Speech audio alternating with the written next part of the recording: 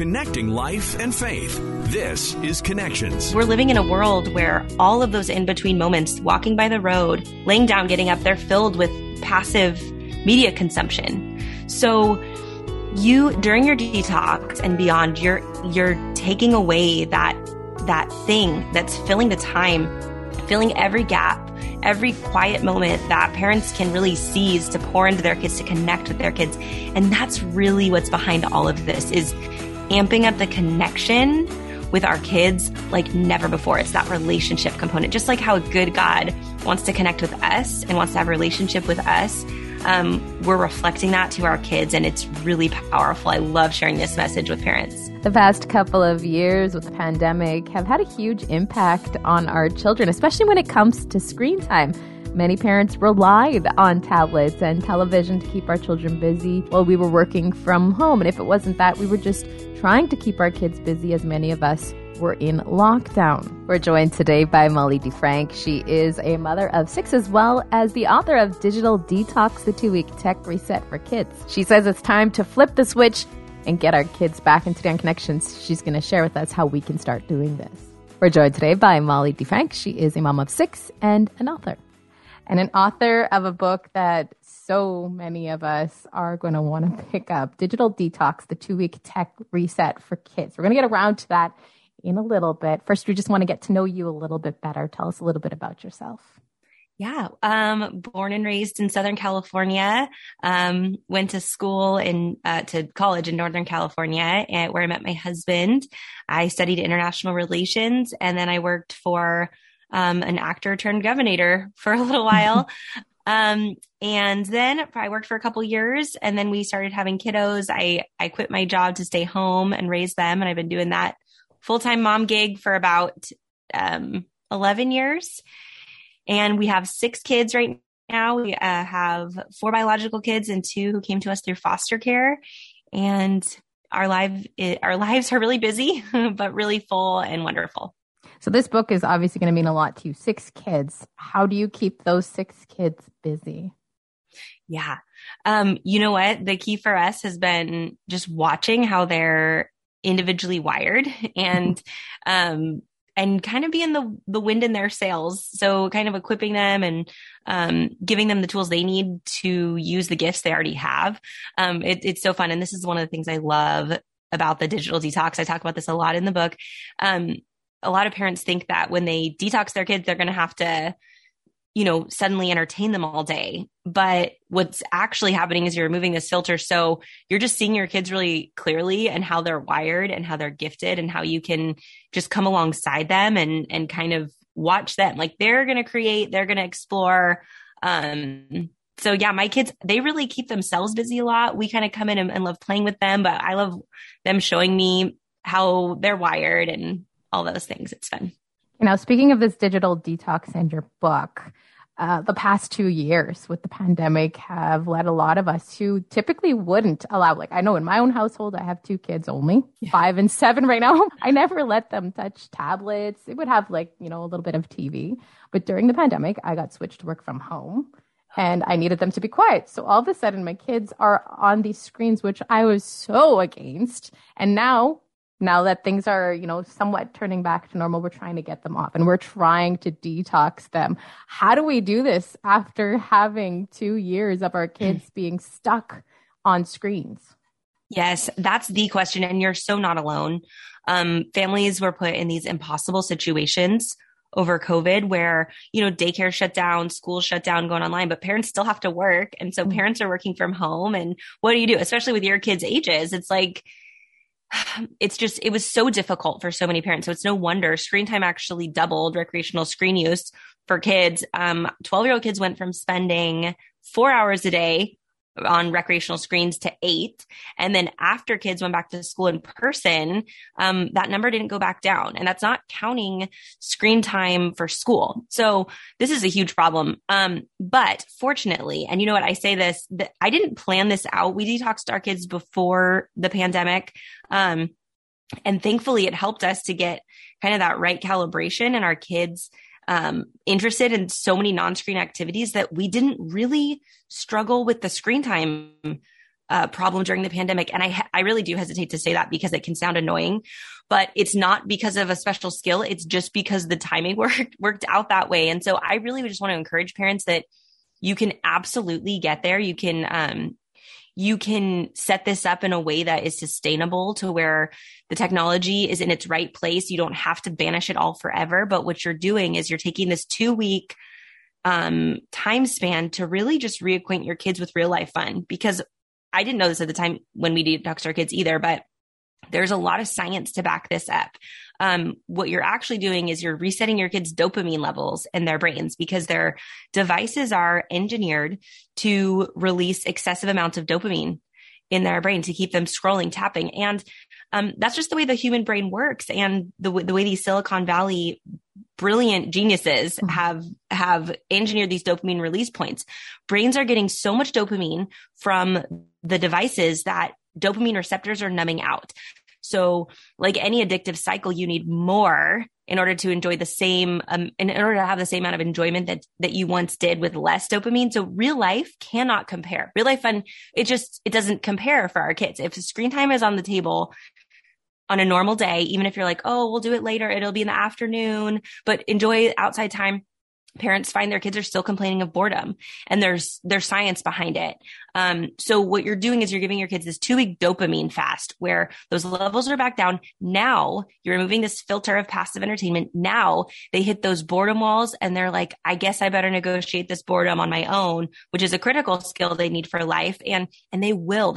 Our kids are so smart, and they're just waiting to use their imagination and to troubleshoot their boredom and to do all of these things and explore this beautiful world that they're in. And sometimes they just need a little parental nudge.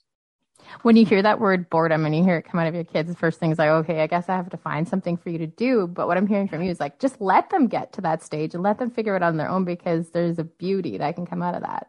Absolutely. And boredom is not a problem to solve. So many times we hear our kids complain of boredom. And so we go to like, okay, they need to be entertained, but we don't need to entertain our kids. Boredom is actually our imaginations beckoning us to create, to invent something. And that's a huge skill to develop in our kids for, when you're bored, where do you go? Like, what do you dwell on? What do you think about? What drives you? Like, do you want to build something? Do you want to exercise? Like, do you want to go for a run? Do you want to do cartwheels? And when you take all the passive entertainment off the table, now you get to see your kids more clearly than you ever have before. And this is what blew me away during our detox.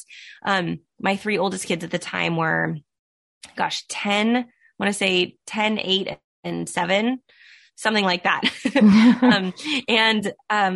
Their 3 favorite hobbies were each a different video game. And I just thought, well, that's how kids play today. That's just what it is. Well, after our detox, they have completely new hobbies that aren't involving screens at all. They still enjoy video gaming, but we just do, an hour once a week. But if we had tried to tell the kids before our detox, okay, instead of your daily hour, we're just going to do 1 hour once a week, it wouldn't have worked. Mm-hmm. But when you take that window and you're giving them a chance to kind of exercise those muscles and hone some new skills and ideas for play, then you're set up later. And so the first half of the book is about the detox, how to get through it. It's very practical. And then the second half of the book is how to create a long-term plan to sustain those results without kind of moving off the grid. So, because most parents, they don't want to eliminate all technology forever. They just need a minute because the status quo isn't working, and adjusting minutes of screen time. They're still seeing the tantrums afterwards. So they need a fresh start. So the long-term plan section of the book, it's the second half. It helps parents make a plan that's unique to their family, because no one knows kids like their parents. So you're going to use your observations from the detox, as well as a lot of the information in the book to create a plan that works for you. Prior to the pandemic, my biggest thing was, like I said earlier, I didn't want them on there at all. I was so against these tablets. I was so against just screen time altogether. And I remember one lady in the bank asking me why I wouldn't answer my phone or like go on my phone while I was waiting and chatting to somebody else. And I said, well, we got to teach them respect. We've got to teach our kids not to do this and not to go on these things all the time. And she argued with me. And then I said, I'm not interested at that point, my 3-year-old or my 2-year-old going on a screen, there was no point. And her thing was, well, then they're never going to know how to use a computer. My response is, if my 67-year-old mother knows how to go on a tablet, my young child whose brain is developing will be able to learn. But how do we get people to understand that just because they're not on these things doesn't mean they're not gonna, they're not gonna lose out in life? Yeah, you are spot on. And frankly, several steps ahead of where I was when my kids were those ages. I was the first in line. I loved the tablets. I would hand them over to my kids at a restaurant. I would think this is a great little, child occupier in the waiting room, until it wasn't, until the negative effects kind of, we saw them and we're like, oh, this is not what we want for our children. But that took several years. So good on you for having that mindset to begin with. But yeah, you're absolutely right. And there's a quote from, I think, one of the Apple co-founders. He said, we make this technology as brain dead easy as possible. So there's no reason that kids can't learn it when they're older. And what you said hits the nail on the head. And the other thing, speaking to that point, is you look at the marketing from the early, when the iPad came out in 2011, and all these tablets came out around then too.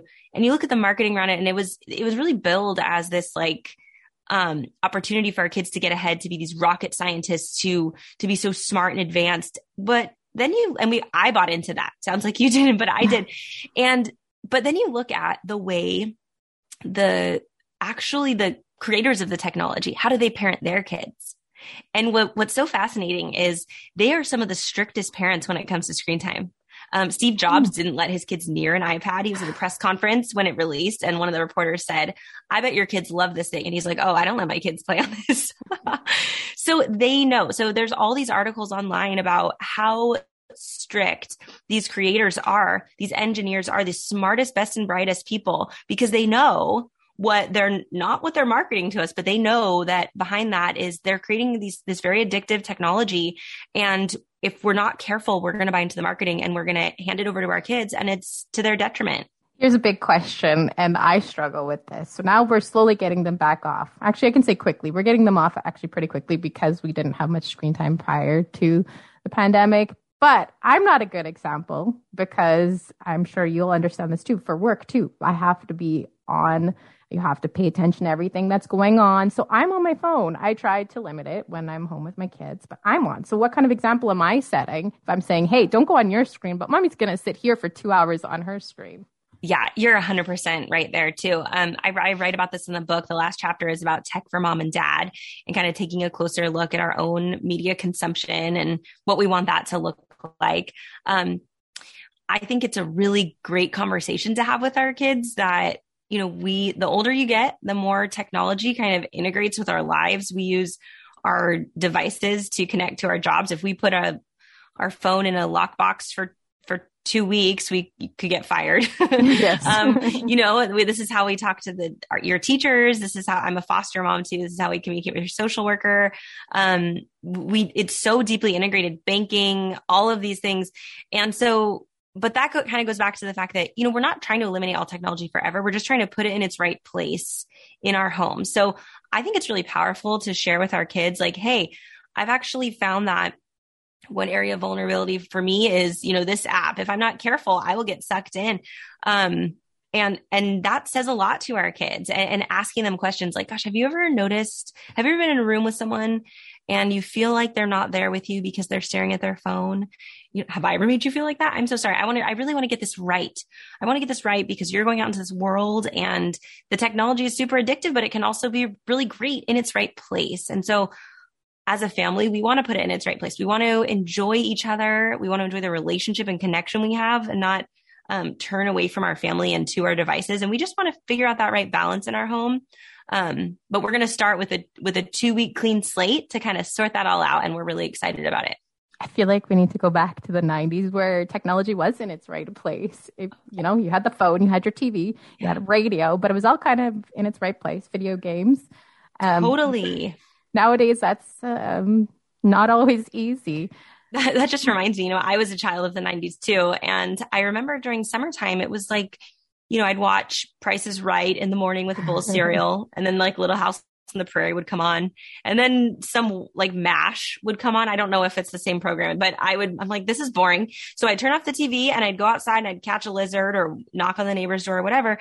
Well, now our kids, there is no end to the programming. There's no end to the YouTube channels, to the Netflix.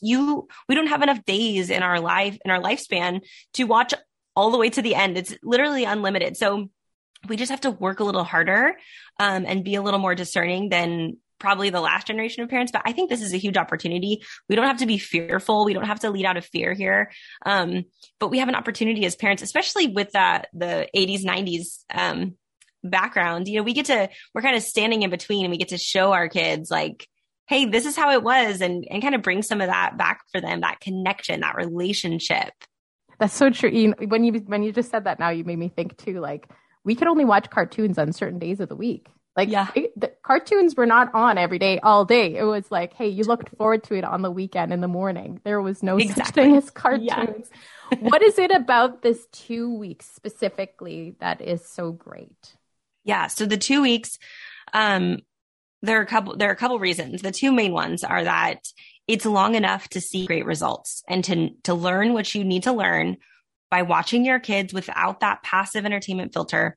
It's long enough to see the potential and to see what the long-term could look like. And also, it's not so long that it's overwhelming for parents or kids. I do recommend if your kids are younger, and you can do this, I recommend that parents keep it open-ended. We're going to try, when you break the news to the kids, we're going to try this thing don't say the timeline. We're going to try this thing for a little while. We're going to take a break from our devices. It's not a punishment.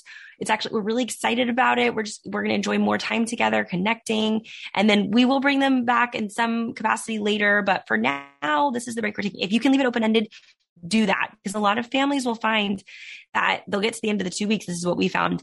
And they'll say, why would we ever go back? The kids are transformed. They're happier. They're fighting less. Like, why would we just go back? And so sometimes they want to extend that. It looks a little different for older kids. For your tweens and teens, that might not be as feasible, but I get into this in the book too. So yeah, the 2 weeks, I mean, you could do anything for 2 weeks. I could take up running for 2 weeks. That's probably all I got. But I really think that, 2 weeks is just enough time to see results, and it's not too long that parents feel overwhelmed by it. 2 weeks seems manageable, very manageable. Yeah. How can we relate all of this back to our faith? Yes, so good. Well, I think about Deuteronomy 6 and how God tells his people, love the Lord your God with all your heart, soul, mind, and strength, and teach. And he's given the people all of these, the law. And he says, now teach these things to your kids. Talk to your kids about me all the time, when you're walking down the road and when you're lying down and when you're getting up. And he really gives us, he's so gracious to us. He gives us so much latitude in parenting. He doesn't tell us like, you have to parent this way. You don't really find that in the pages of the Bible, but he does tell us, he's very clear that we're to talk to our kids about him. And we're living in a world where all of those in-between moments, walking by the road, laying down, getting up, they're filled with passive media consumption. So during your detox and beyond, you're taking away that thing that's filling the time, filling every gap, every quiet moment that parents can really seize to pour into their kids, to connect with their kids. And that's really what's behind all of this, is amping up the connection with our kids like never before. It's that relationship component, just like how a good God wants to connect with us and wants to have a relationship with us. We're reflecting that to our kids, and it's really powerful. I love sharing this message with parents.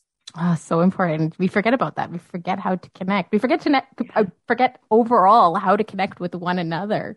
It's Absolutely amazing what technology has done for us. We've heard of digital detoxes and digital detox books. What makes yours different, and why should people pick up your book? Yeah. So the Digital Detox, the 2-week tech reset for kids. I wrote this book because it is the book I wish I had before we started our detox. In researching while I was writing the book, I found a ton of resources for this is the problem, from neurology perspective, from psychiatrists, from teachers.